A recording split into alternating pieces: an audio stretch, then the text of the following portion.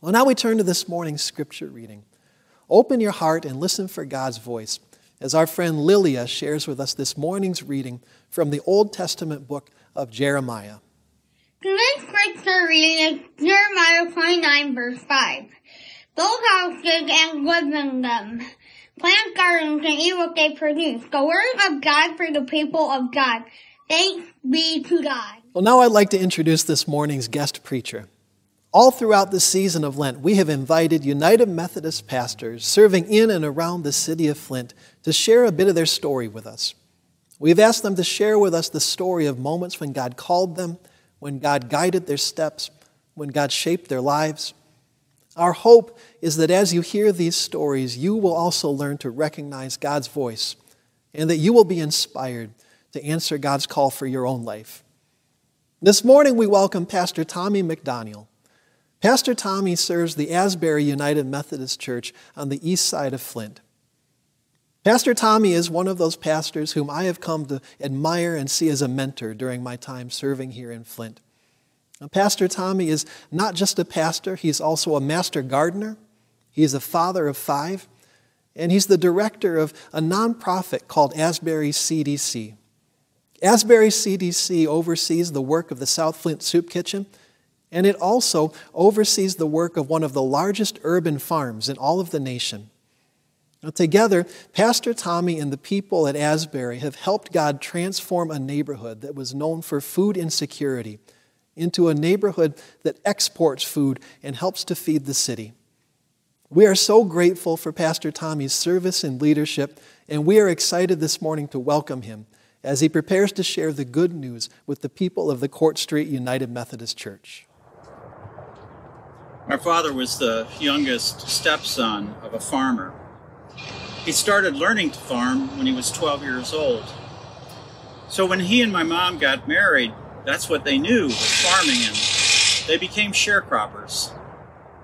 Soon after they got married, my dad left for the war, and when he returned, he was able to use his GI Bill to continue his education in agriculture. He wanted to become a fruit farmer. Well, they determined along the way that sharecropping isn't very good for raising a family. And so by the time I was born, that chapter was over in my family's history. Now, I was born in Arkansas along with my brothers and sisters, but by that time, my dad was already getting settled in Memphis, Tennessee, in an urban neighborhood, and that's where my brothers and sisters were when I was born. Over the course of growing up, we moved several times. I attended different schools. But everywhere we lived, one of the first things we did was to create a garden, to start a garden. Whether it was in the projects in Elyria, Ohio, or it was in the village of Vermilion, or in the urban neighborhood, in the hood in Memphis, we had a garden. Let us pray. Gracious and holy Lord, we just give you thanks for this day, for this beautiful day that you have created, for the abundance that surrounds me.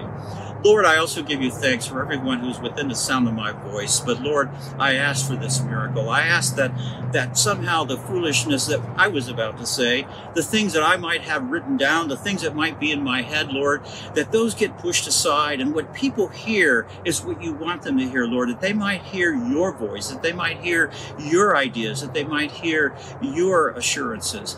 Lord, I pray these things in the name of your Son, Jesus Christ. Amen. The day I received a call from the district superintendent over the Flint churches, I was with my mom and two of my sisters, and we were touring a garden at Garrett, at the seminary, where I was graduating that day. You know, a couple of years before that call was made, the people at Asbury Church had been working with a nonprofit called Connections. Connections had this curriculum that they would use for working with families called Strengthening the Family. And when I arrived in Flint at Asbury, one of the things I enjoyed doing was eating with the families a couple times a week. The director asked me to put together a course that I might share with the families. And so I put together this course, and we spent that academic year studying how to solve problems as a family. We called it Strengthening the Family Through Community Involvement. We were looking at some of the most difficult problems that they were facing in the neighborhood. Food insecurity is probably the one that's most common among all the families that we meet in our neighborhood. Food insecurity means that if it weren't for programs like Asbury, where they had dinner 5 nights a week, they would probably miss meals. And so we decided at the end of that school year that for the summer we would have this program, and so we did this program called the Asbury Food Cooperative. The families were excited. There was this one lady that was a part of our church. She wasn't one of the families coming to the Family Center, but she was what you call a master gardener. She was a certified master gardener. She took classes at Michigan State University Extension, and she got her certification, and that also means that she would volunteer and teach other people about gardening. And so she spent the summer with us teaching us about gardening and how to take care of food, how to harvest it, how to can it, how to freeze it. You know, at the end of that summer, we canned 120 quarts of tomatoes. Now, we didn't grow all those tomatoes. We also purchased tomatoes at the farmer's market from other Michigan farmers. And so the families learned how to deal with food insecurity. There was just one problem. All the excitement seemed to wear off as the summer went on. And it wasn't about the hard work. There were just too many other issues, too many other obstacles that they seemed to be faced with each week. You know, for the last 12 months, I think for most of us, it's felt like we've been in exile. You know, exile is where you are when you're not where you want to be, right? It's when you are craving for something that's more normal. And in fact, I've heard a few people say that the last 12 months have been like scenes from Groundhog Day, where each day we wake up to the same precautions as we were doing the day before. And so during January, the folks at Asbury, we decided to study the prophet Jeremiah. We selected this companion book. It was called Daring to Hope in an Unstable World. Well, even though it was written before the pandemic, I mean, we're in an unstable world, that's for sure. With all of the theatrics that are going on in politics every day, and with the big problems that we still have facing us, like systemic racism and global warming. You see, Jeremiah was called by God to be a prophet, and his job as a prophet was to hold a mirror up in front of the people of Judah so they could see who was to blame for the circumstances they found themselves in. What a difficult job to have, because, I mean, let's face it, folks, we don't want to be reminded that we are the victims of our own doing, of our own decisions.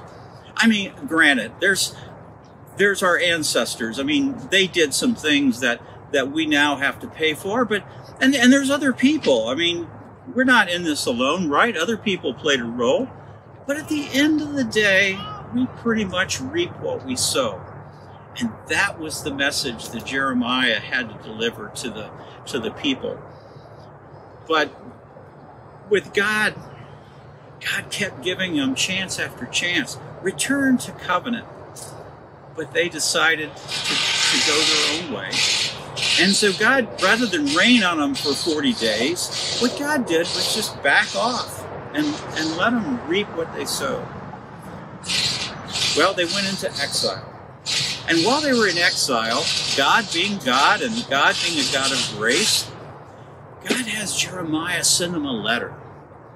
It was a letter of encouragement, but it was also a letter of instruction. It was a letter that was a call to them. And in chapter 29, verse 5, it says this: plant gardens and eat the food they produce. You know, I think about my parents often. As I wander around Asbury Farms, I'm in one of the hoop houses on our main campus. You can see in the middle of winter, we still have lots of green. We grow year round. I think about them, and when I read this text, I've read it hundreds of times. It always gives me a sense of peace. You know, I think about how each place that we moved when I was growing up, we would plant a garden, and we would work for the welfare of whatever city we found ourselves in. And God didn't stop there. God said to, in verse 7, he says this, work for the peace and prosperity of the city where I sent you into exile. I think that's where we are. I think that's a call. I know it's my call. And church, this is a divine call. You know, one of the pictures that we have on the main campus at part of our fence was done by a young aspiring artist. And after she finished, she was painting a scene about hope.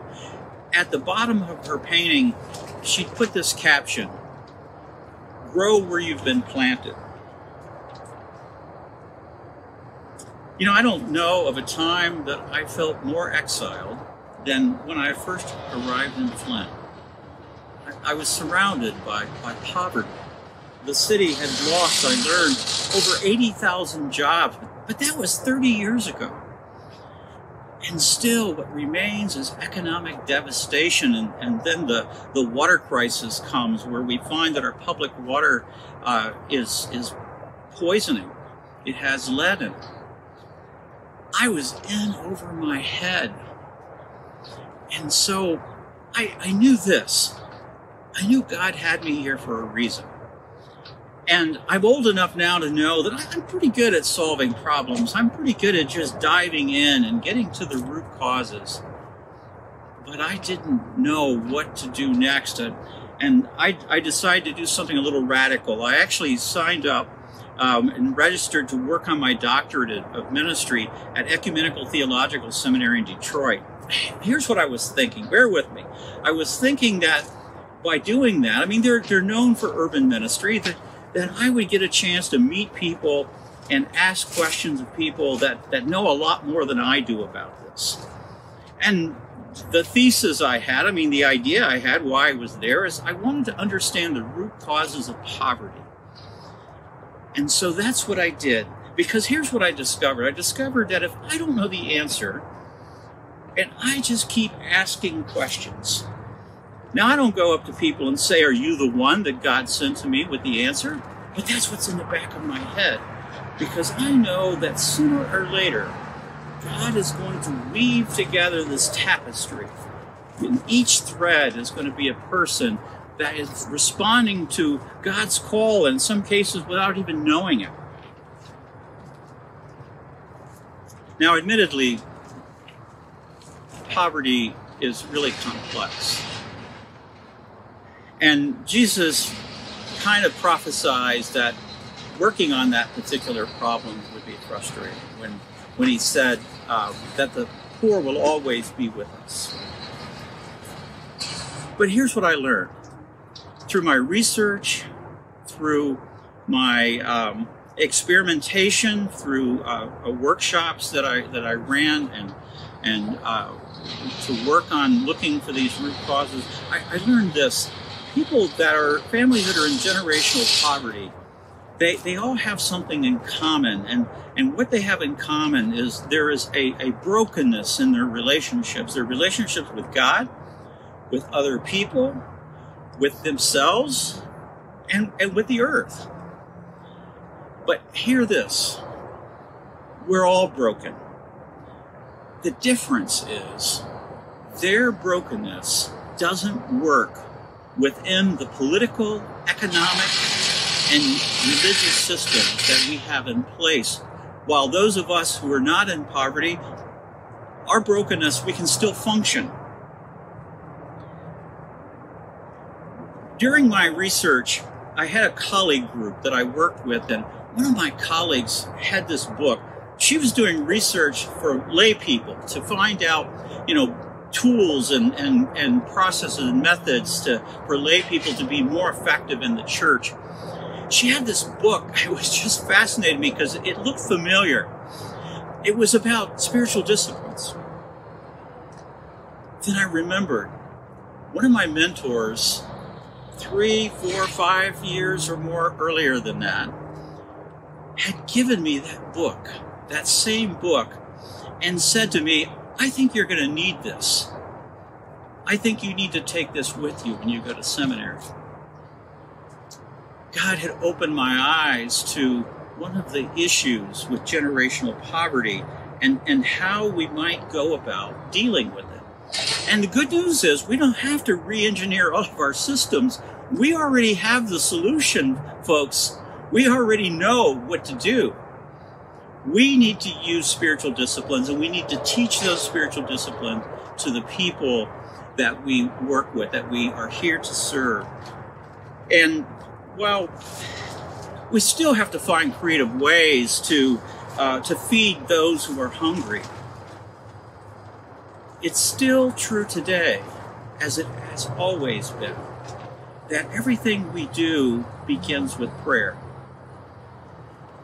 This is the 10th anniversary of our nonprofit, Asbury CDC, and this part of it, Asbury Farm, started sometime after that. It's also the 10th anniversary of the South Flint Soup Kitchen, which we also run at this point. And, what we've discovered is that where 2 or more of us are gathered to really focus on the issues that are important to God, that same Holy Spirit that was hovering over the waters of creation is with us. And Asbury Farms, with the help of Michigan State University, Department of Agriculture, and Kettering University, and University of Michigan here in Flint, and other places of research and advanced study, they've really helped us a lot. We've learned state-of-the-art techniques for farming year-round. We've learned about sustainable energy. The energy that comes to this farm for our irrigation system is all solar. We've learned innovative ways to deal with pest management. But do you know God's blessing of our soil and our seeds, of our volunteers, of our staff, that seems to be the thing that we have been most able to rely on. And you've heard it said that those who God calls, well, God equips. And what I've discovered is I'm still in over my head. But the reality is that God keeps bringing these diverse threads together. And somehow we each have our own unique calling. And I've discovered that God is a master gardener. You see, plants need sunlight and water, and they need nutrients to flourish. And we also need sunlight and water and nutrients to flourish. But you and I know something even more important. We know that every word spoken by God, whether it's a whisper or a shout, that those are the things that bring life. That's what is necessary beyond the nutrients that help our body. And there's good news. The good news is that God continues to find ways for us to utilize the spiritual disciplines that Jesus taught us, to use them and to teach others. And those are the ways that we will be able to help. You see, my parents, when they were first married, it was a parsonage of the local Methodist pastor where they went to church. They didn't know that someday they would be leaving their home and going to a place that they knew nothing about. They knew none of the people. They didn't know that one of their children, probably the least likely of the 6 of us to even grow a garden, to plant a garden, they would know that I would someday find myself in yet a different city, planting a garden. But I'll tell you this, every time I read that letter and those words from Jeremiah, I find great hope and I find peace, even here in exile. Amen.